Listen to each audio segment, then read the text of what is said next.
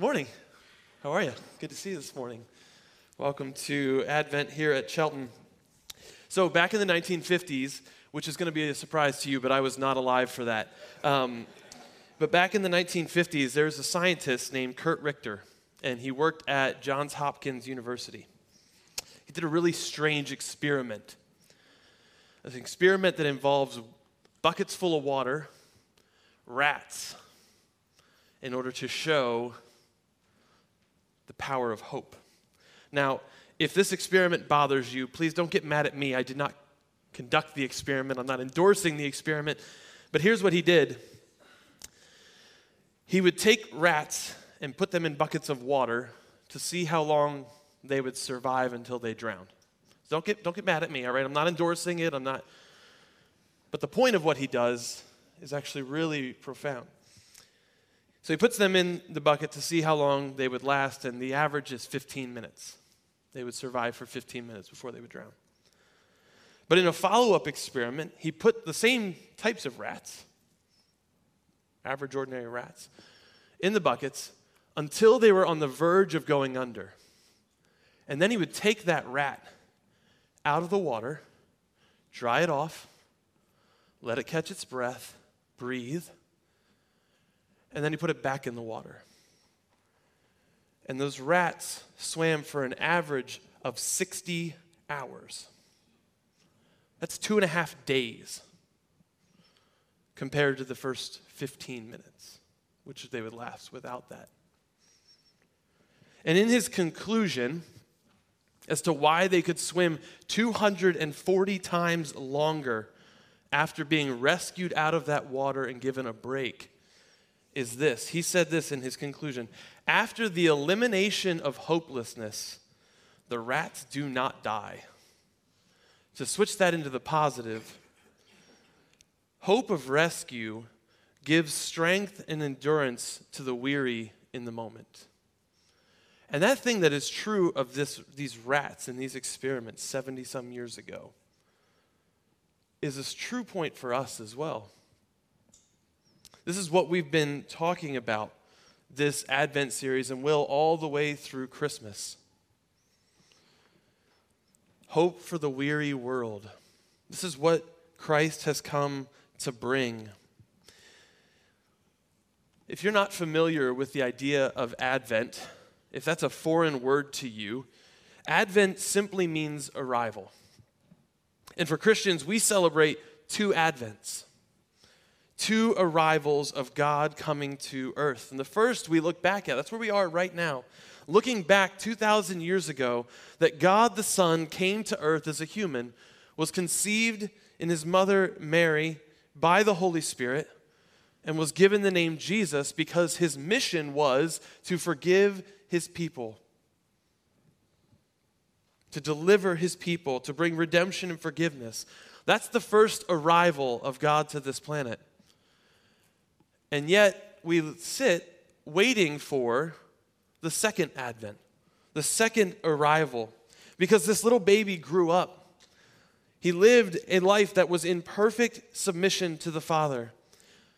And having lived that perfect life, offered himself in place of his sinful, rebellious people to redeem us, to buy us out of our darkness, out of our the sin that we have chosen over him. He did it to atone for us, to make payment for our sin, offering his life in place of ours in the cosmic court of justice. But the story of Easter, which you can never think about Christmas without thinking about Easter and vice versa. The two are connected in one, because the story of Easter is that death was not strong enough to hold him, that he rose victorious on the third day, never to die again, and that one day the risen Lord Jesus will return to this planet again, the second arrival, the second advent. And when he does, he's going to renew the universe. He's going to judge those who are alive and those who have died. And he's going to destroy Satan and his minions of sin and death forever and live with us as his people on a new earth. That's the story of the Bible. You can tell the story of the Bible in those two advents. And for us, we sit in the middle of those two advents. We look back on Jesus' arrival the first time, and we celebrate that every year. But that first arrival is meant to cause in our hearts a growing longing for his second arrival, where what he began at his first coming will be completed at his second coming. And what I love about the Bible is that it never pretends like life in between those two advents is a walk in the park. It never pretends that life will be easy. In fact, Jesus actually tells us you should expect trouble. Just as in general, and in particular if you are a follower of Christ. You should expect trouble in this world, he says, but take heart, I've overcome the world. We live in a world right now where we can control so many things.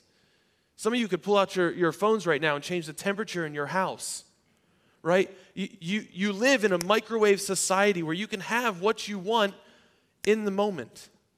And so something about living in that context for our whole lives has given us this false understanding that life should just be simple and easy. And then when trouble hits, we're totally caught off guard. And then the trouble is compounded. Because not only am I facing this trouble, but I'm facing this emotional, mental distress because I thought life was going to be easy. And it's not. But the Bible never pretends that. In fact, even in the passage that Festus read for us this morning, even youth grow tired and weary. Even the young, even the vibrant, even the ones that are most able to bear up under it will eventually become tired and weary.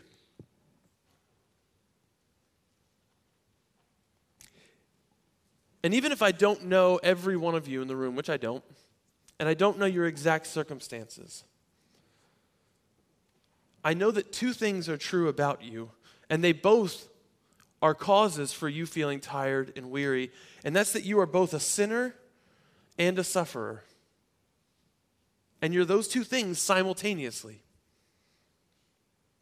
You are a sinner. You are born a descendant of Adam, and as a result, the bend of your heart, the drawl of your heart is not to love and trust the good and perfect, sovereign, creator God of this universe.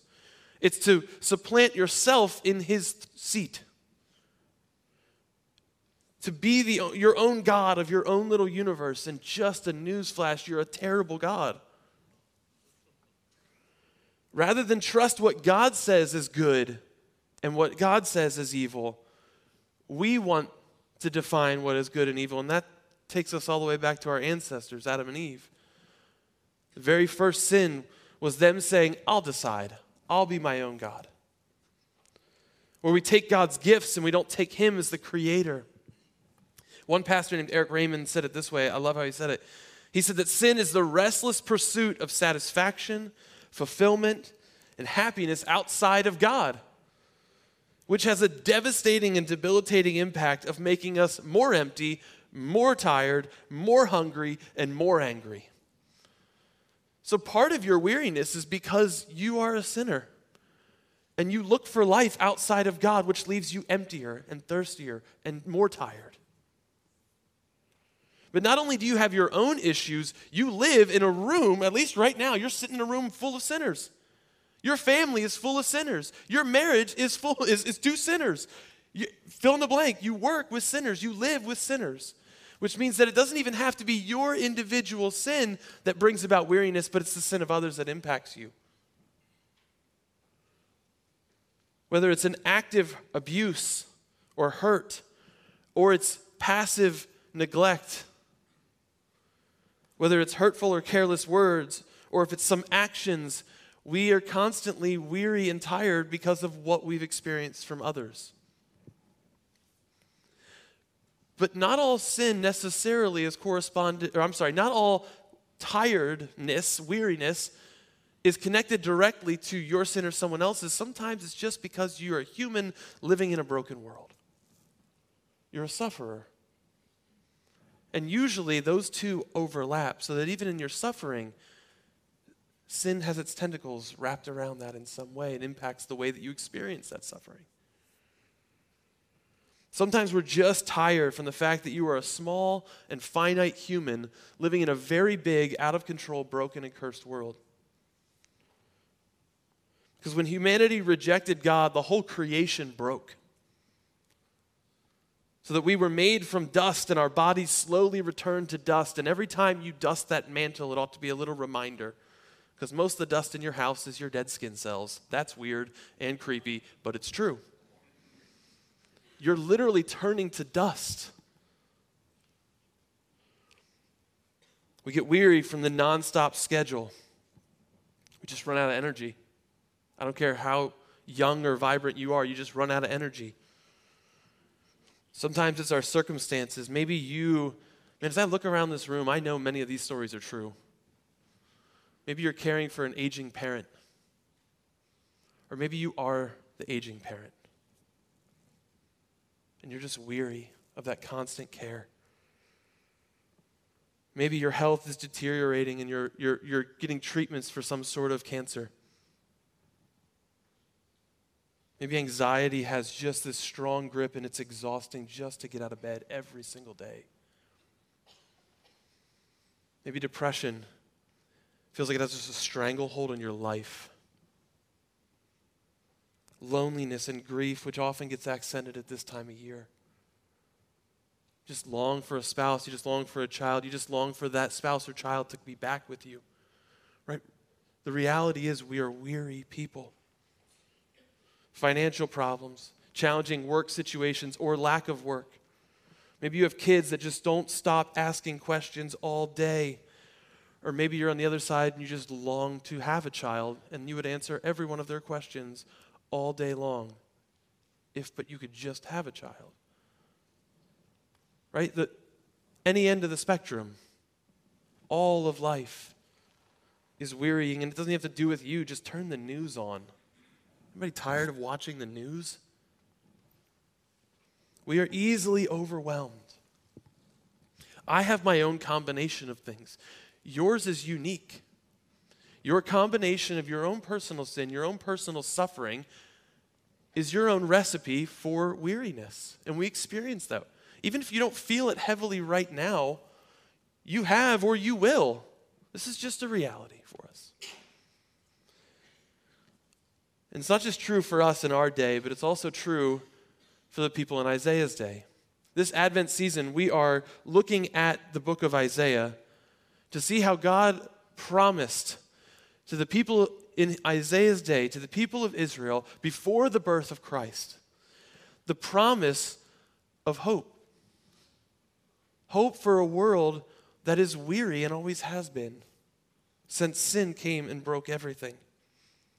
And we're dropping into, especially here, if you have your Bibles, Isaiah chapter 40, we're dropping into the middle of a well-crafted book, right? Isaiah's not just thrown together, like a mess.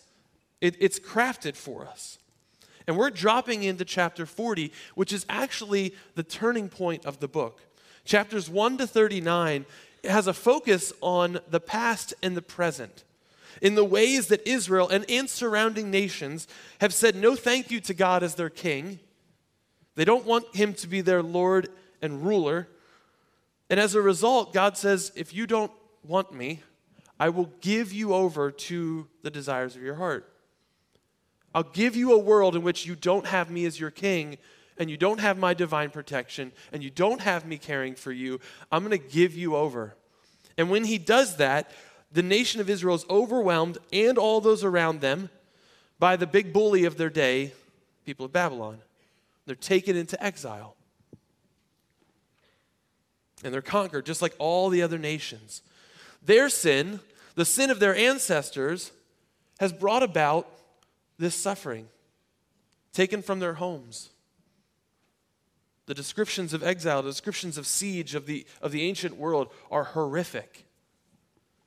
And some of them were born into that. But chapter 40 is a turn. If you just even scroll or look up on your Bible there to the beginning of chapter 40, there's a different tone. It starts this way. Chapter 40 says, comfort my people, says your God.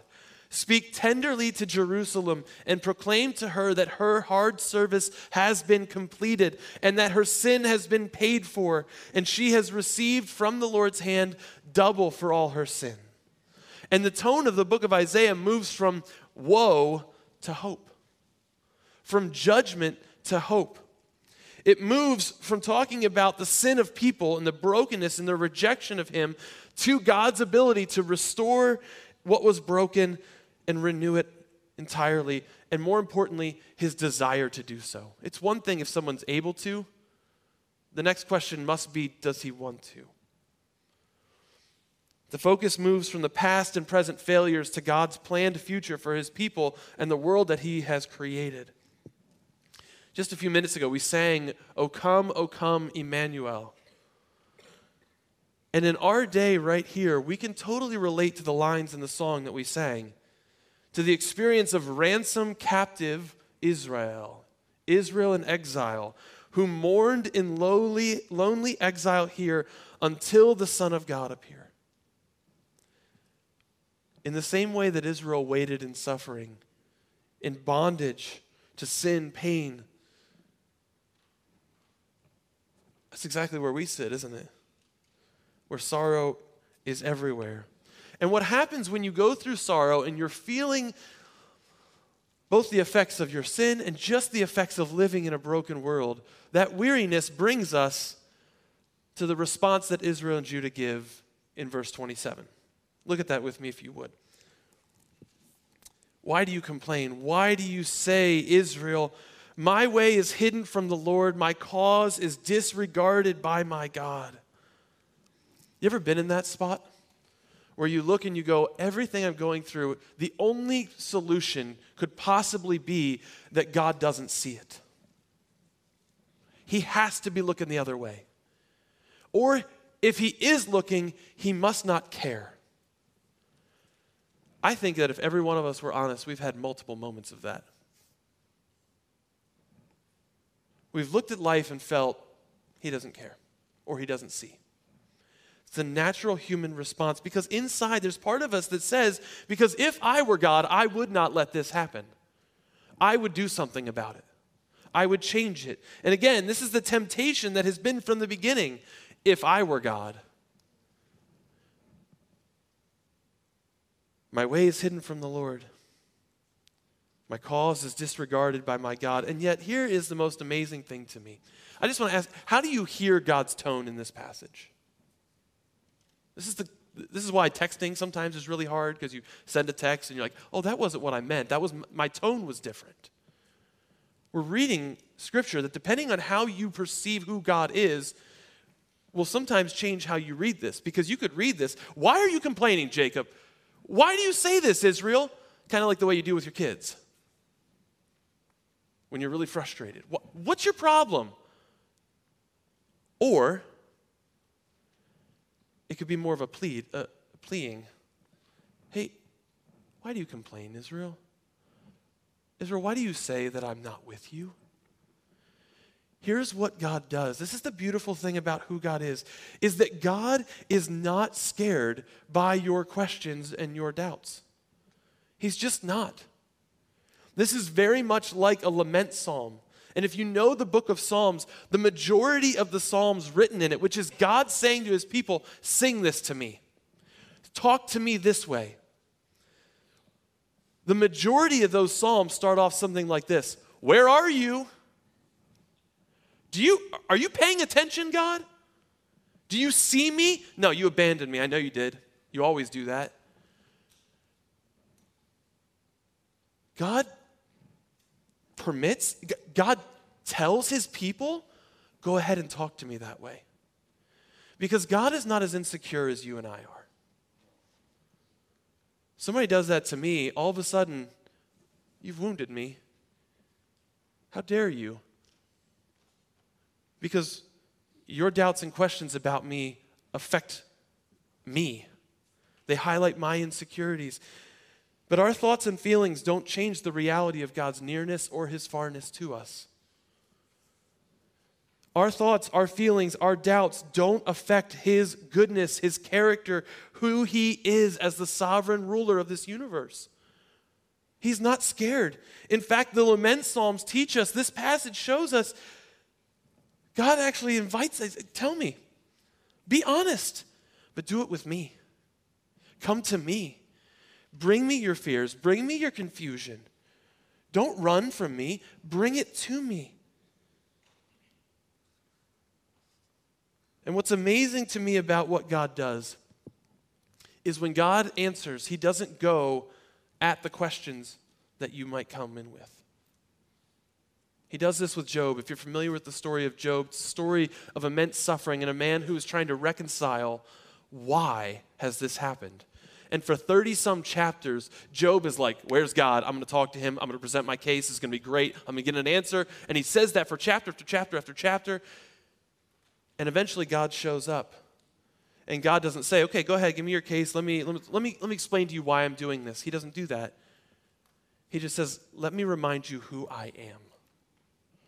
Let me start not with your suffering, but let me start with who I am. And you see the exact same thing here in this passage.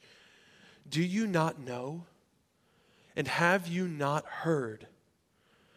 The Lord is the everlasting God, the creator of the ends of the earth. He will not grow tired or weary, and his understanding no one can fathom. He starts by reminding his people in the midst of their weariness, you're weary, but let me remind you who I am, which is what you and I actually need. You think you need questions answered. You think you need answers why. That is a never-ending journey. What you really need is a confidence and a hope in who your God is and that he is for you. And that's the hope. That's the hope that Isaiah reveals to us about God. And it's a hope that has impact on your present and on your future. Let's look at what I mean by that. Do you not know? Have you not heard? Of course they have. They're the people of Israel, for crying out loud. They all memorize these types of verses. They have pieces of his word, of his instruction, memorized and written in their hearts and on their doorposts, and some of them, not all of them maybe. But of course they know who the Lord is. Do you not know? Yes. Have you not heard? Yes. What's the point? In the moments of weariness, in the moments when your sin and your suffering just feel like unbearable weights that you can't survive under, what you need is not new information. You need to be reminded of something you already know. Do you not know? Yes. Do you not? Have you not heard? Yes. But I forget so quickly because when my weariness is just right here, I can't see anything around it. And all I see is my circumstances. And friends, can I tell you as a side here, this is why church is not optional. This is why being a part of the community of faith is not an add-on to your life, but it's a core essential part because you're prone to wander and you forget, and so do I. Which is why I need you and you need me and you need each other. To be able to look at each other and say, do you not know? And have you not heard? Yes, but thank you. Thank you for reminding me who God is. This is why we hide Scripture deep in our hearts so that when moments of darkness come, the Spirit reaches in and deeply in our soul and brings something to mind that you have hidden away in your heart. Reminding you of what's true. Memorize God's word. Meditate on his truth that reminds us who God is. But like we said, this is great. God doesn't grow tired. He doesn't grow weary. That's nice for him.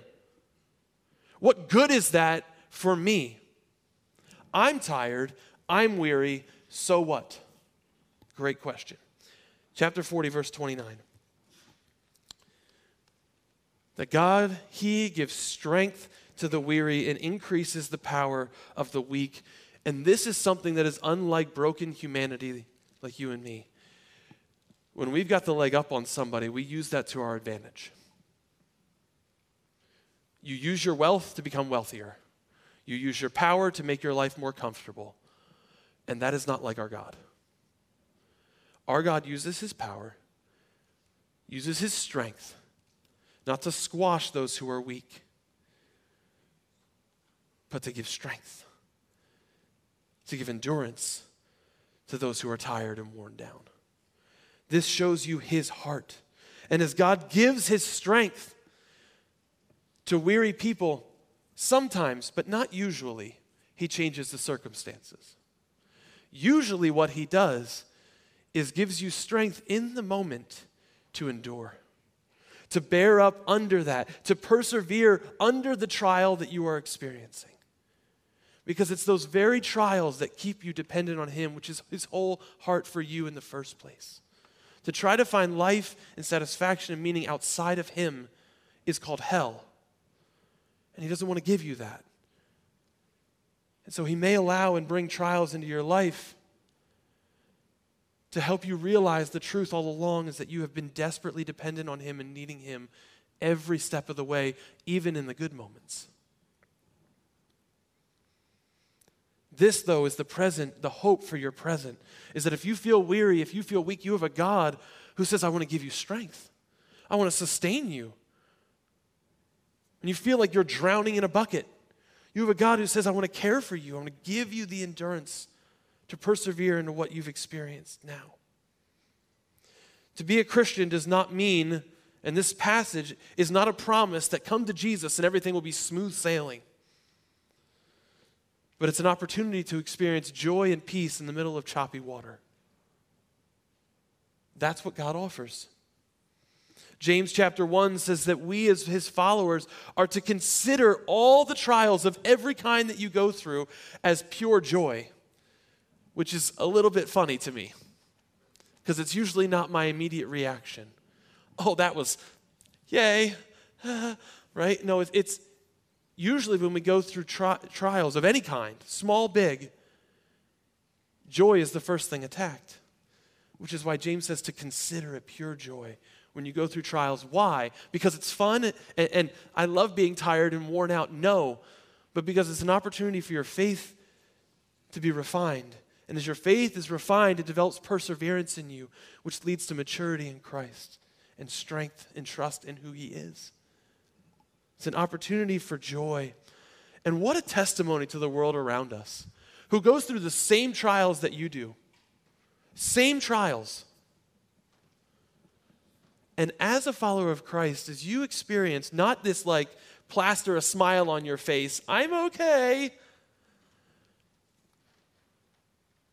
But as you experience a relying on the Lord, as you find yourself, as we'll see in just a moment, putting your hope in the Lord, as he renews you inwardly and gives you his strength, not in a fake it kind of way, but in a genuine way, what a testimony to the world around us. What a testimony to your neighbors who see, your coworkers who see your suffering, your life, your challenges up front, but see that there is a peace and a joy and a settledness as you walk through that. You will get asked questions. And what a beautiful moment to share the hope of Jesus. The hope that says, my God is giving me strength right now, but that's not the end. There's hope for the future as well. Chapter 40, verse 30 to 31 tells us that even youths grow tired and weary, and even young men stumble and fall, but those who hope in the Lord will renew their strength. You may have a version that says those who wait on the Lord, or you may have that tucked away in a different version. To hope and to wait are synonyms. They are the same. But biblical hope is not like, cross your fingers, I really hope this works out. I hope I get this present for Christmas, but I don't know. That's not biblical hope. Biblical hope is, I hope the sun will come up tomorrow. It's a confident looking ahead to what is certain. It's in the middle of a long sleepless night that says the sun will rise. Hope is not necessarily in the Bible tied to a circumstance. You don't hope that something happens, but you hope in something. There is an object of your hope. And that's why Isaiah says, those who hope in the Lord. Hope is a synonym for trust, for confidence, for putting all your eggs in the basket, pushing all your chips in the middle of the table on one thing or person. Because when you are weary and you are tired, when you're stressed, in those moments, pay attention to your life. Pay attention to the things that you go to, the people you rely on, the people you squash with your expectations because they're not strong enough to bear up under that. Those will be the places and the people that you're actively putting your hope in. And those get revealed under stressful moments. Do you put your hope in your ability to control and manipulate your world? Effectively putting your hope in your own strength. Do you put your hope in pleasure and the distractions, and so you just dive into a video game world, fantasy world, or social media and internet just to endlessly distract yourself? Do you go to the fridge an inordinate amount of times? Have a little more alcohol than you probably should? Do you go to pleasures of sex and food? You're putting your hope in something actively here. Throw yourself into work so you can mean something to someone. If you pay attention to those initial reactions, you'll start to realize where your practical hope is being placed. And oftentimes, we're placing it in something that is very fleeting and very temporary, which is why Isaiah says, those who put their hope in the Lord, the everlasting God, the creator of the ends and the earth, the one who is outside of the created order. Why put your hope in something that was created, that lives inside the broken created order, when the opportunity is to put your hope in the Creator, the one who is sovereign outside of that, who needs nothing to sustain him? He is and will be and always has been. The opportunity is to put your hope in Him. To wait on the Lord is not simply mark time, but it's to put confident expectation in His ability and desire to care for you. In other words, don't run ahead of Him, don't run away from Him, but run to Him is what it means to put your hope in the Lord. And what does that look like practically? You can talk all this great, yep, that sounds great. What does that look like to put my hope in the Lord? With almost every passage, the application begins with a conversation between you and the Lord. It begins with prayer every time. The message of the Bible is that God is with His people, and we talk to Him. God, you see where I'm at, right? You see how worn I am? Did you see? And unpack that for Him. I am so tired. I am so weary. I'm so worn out by this, them, him, her, that. And I don't have it in me, God. And I know that my default is to go to this or this or this to try to find strength, to try to find a way to bear up under this. And God, that's stupid. I'm sorry. That food can't do it for me. That sex can't do it for me. That fill in the blank, it can't do it for me. God, I need you. And that's going to require more than 10 seconds for you to do. It can happen in 10 seconds to actively reorient your hope in God. But more often than that, it's going to take a moment of being still, of quieting yourself before the Lord, to be still before Him. Sometimes this is where fasting can come in and be a really helpful practice in your life. When you start to realize the things that you're going to knee-jerk reaction when you're tired, when you're anxious, when you're stressed, fast from that for a period of time and bring somebody else into that journey with you. I go to food, so I'm going to not eat at this period of time. Not because you're punishing yourself, but because you're actually reminding your body what your soul believes. There is no strength in life ultimately found in food, or fill in the blank for you. But my true hope, my true strength, I'm putting my hope in you, Jesus. We said that there is a hope for the present, which is that God gives strength to His weary people now, but there's also hope for the future. You see the result coming in verse 31 to 32. I'm sorry, there is no 32. It's the second half of 31. If you look down at your Bible, you're like, I don't think so. Next time, just call me out. End of verse 31 shows you the result. Those who hope in the Lord will renew their strength. They will soar on wings like eagles. They will run and not grow weary. They will walk and not be faint.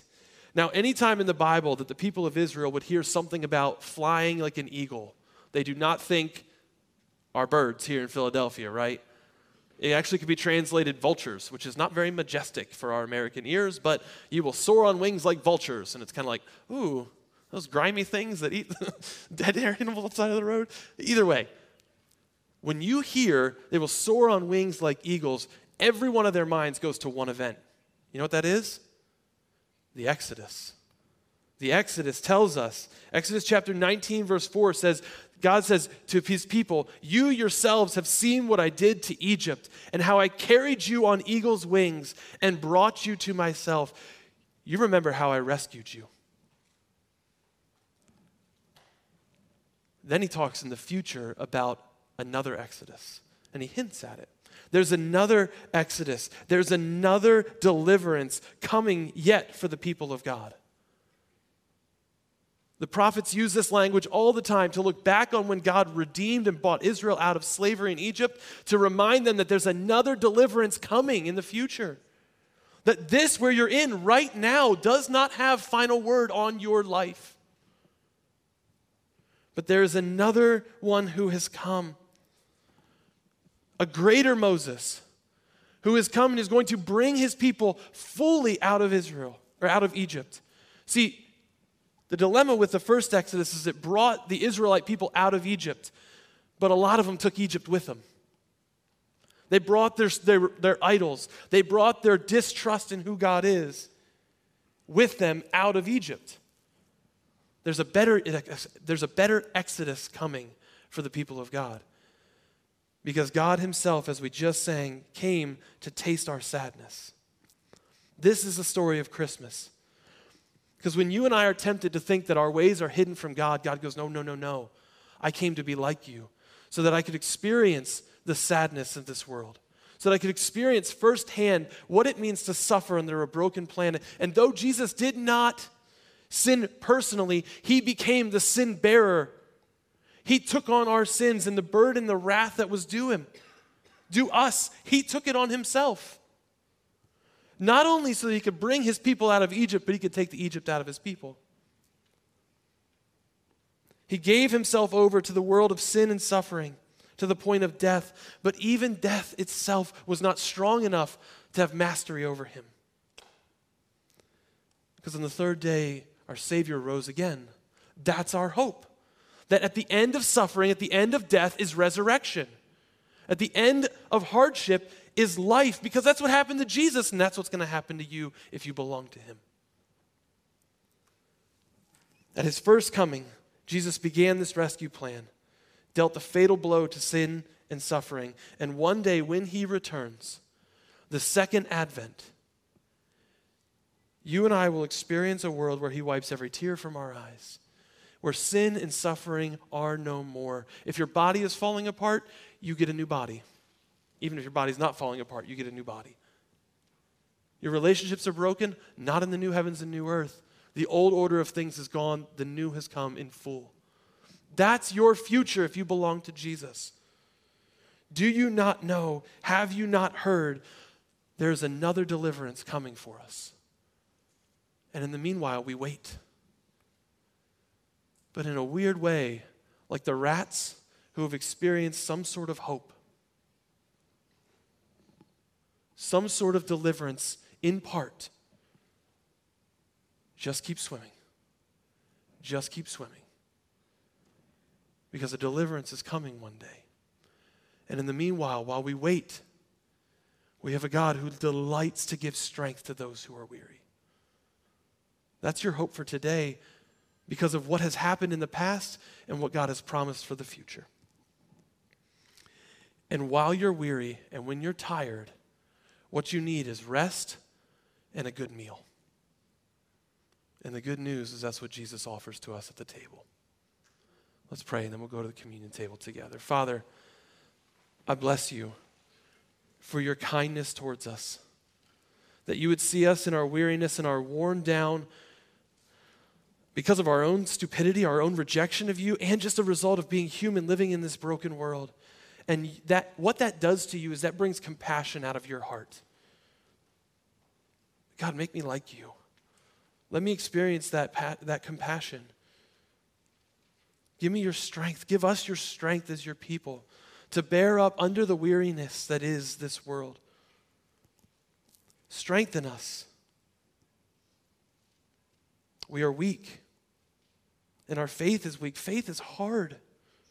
We look forward to the day when our faith is no longer needed because our faith will become sight. When you will come and you will wipe away everything. And Lord, we are prone to forget. Thank you for the physical reminders of the bread and the cup. That when we think that your strength isn't very real, you give us something that we can touch and taste. That your love and your strength that you offer your weary people is as real as the bread and the juice that we're about to take together. Father, we praise you. We need you. We put our hope in you this morning. In Jesus' name we pray. Amen.